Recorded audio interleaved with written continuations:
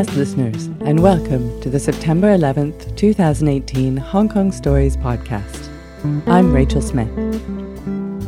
We are finally drying off in this fine city of ours, although it's still hot enough to make life uncomfortable at times.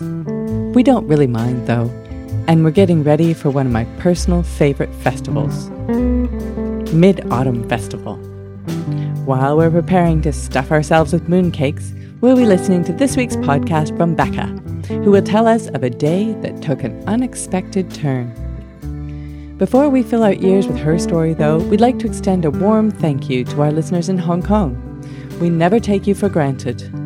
Hellos, too, go out to our listeners around the globe, especially those in Cavite in the Philippines, Siena in Italy, and La Habana in Cuba. We love knowing that our stories are going around the world. No matter where you are in the world, you can find information about our stories, see pictures of our storytellers, and listen to past episodes online at hongkongstories.com. If one of our stories reminds you of one of yours, you can leave us a comment. If we like it, we may even read it on air at the podcast. We love hearing about all kinds of stories.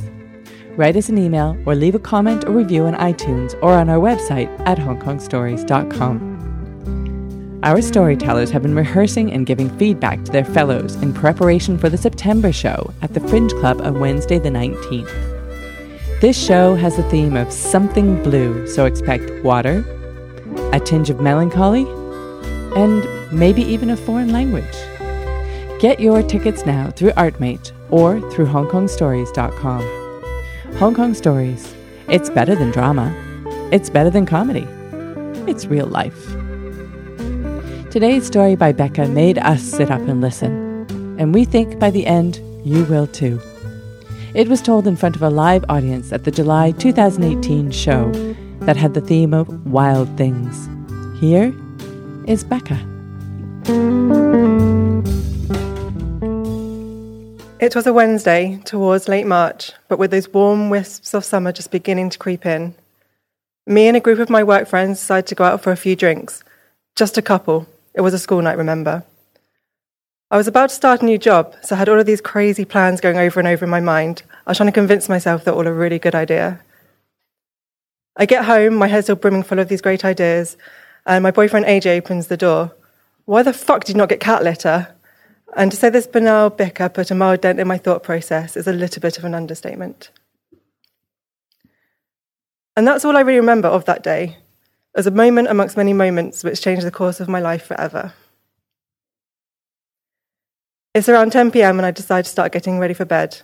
So I go upstairs and get changed, or more accurately, strip into my pants, move into the bathroom and start brushing my teeth and washing my face. As I'm brushing my teeth, my arm just goes dead by my side. It's as though I've got severe pins and needles and my arm's just gone dead. Now, in my mildly intoxicated state, I think this is hilarious. So I run across the landing and into AJ's gaming man cave. Hey AJ, I call out. My arm's gone dead, look.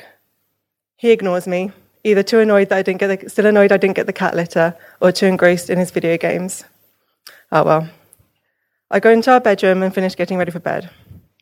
As I'm standing there contemplating what to do next, the same numb feeling spreads from my right arm, down the right side of my body, and to my right leg. At this point, I collapse. It's as though I'm a top-heavy weight, unable to balance myself, unable to keep myself standing up. It's as though half of my body has turned into boulders, and I just can't comprehend what's going on. As I'm sitting on the floor, I think to myself, if I just go to sleep, I'll wake up and I'll be fine. In my tired state, I reach out with my left hand and drag myself over to my bed. I hoist myself up on top and lean back. I think, I just need to go to sleep, and then I'll be fine. As my eyes glaze over, probably. Now, the next few moments is as though I'm in an action movie, with periods of intense action and so much happening, followed by long periods of darkness and nothingness. AJ's in our room now. He comes in and asks me a few questions. Becca, are you okay? What was that noise? Becca, what's the matter? Becca, talk to me. To which I answer each of his questions both clearly and concisely. It was later I found out that I wasn't able to speak or communicate at all, and it would be another few weeks before I was able to string a sentence together. 2 people in our room now. a man and a woman dressed in green hospital uniforms. They dragged me up into a seating position and asked me what I'd taken. Nothing, I say, only this time to myself. Unless you count my 2 Coronas I had earlier. They're now taking me downstairs, me draped across them. They're taking my full weight as they maneuver me carefully down the steps and strap me into a stretcher at the bottom of the stairs. I'm wheeled slowly into an ambulance. Inside the ambulance, it's all bright lights and dark shapes as people are pouring over me, trying to fix me. Strangely, I can't hear any sounds. It's silence. In the hospital, I go after bay upon bay upon bay of the hospital beds. The curtains are white with green and blue ticks. I'm being chided for keeping my arm firmly tucked below my body as they try to inject me full of God knows what. At one point, I have an itch on my head. My eyes are closed, I'm lying there. And in my mind, my hand moves up to scratch my itch. Only the itch intensifies and doesn't disappear. When I open my eyes, I see my arm stuck by the side of my body, still immobile. It's crazy what the body can play tricks on your mind with. The whirling, the crashing, and the banging, and the pure relaxation of being inside an MRI machine. It's true, I'm in a hospital, and that's where they fix people, right? AJ, sitting by my left side of the bed, with a pure concerned look etched upon his face. I felt as though I was in a glass bubble looking down, as everyone was rushing around me, trying to fix me, trying to make me better. But I was safe in my cocoon, thinking, I've got to go to work tomorrow. I've got to go to work tomorrow. The realization didn't really hit me until the next day. My parents came in to see me. They travelled all the way across the UK. They came in from the right side and rushed over to give me a cuddle. Are you okay? My mum asked me. I responded. Sonia. That didn't work. I tried again. Sonia. It's okay, my mum said, as I broke down in tears. And that's all I really remember of March 26th, 2014, the day I had my brush with death, the day I probably would have died if I had in fact fallen asleep. The day I lost all movement in the right side of my body, and the day I couldn't speak nor respond. The day that marked the start of my recovery to where I am today, the day I had my stroke.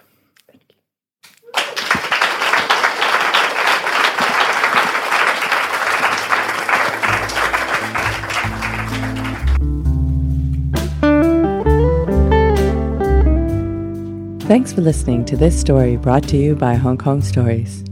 Thanks as well go out to our unsung hero this week, Kristen, who curated and directed the July 2018 show.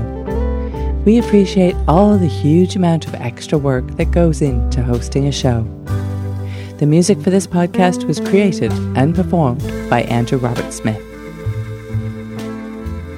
If you enjoyed this podcast or any other podcast you've heard before, be a good friend to someone and pass on the word.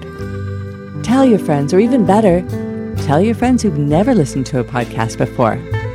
Trust us, they'll thank you for it. Everyone has a story to tell.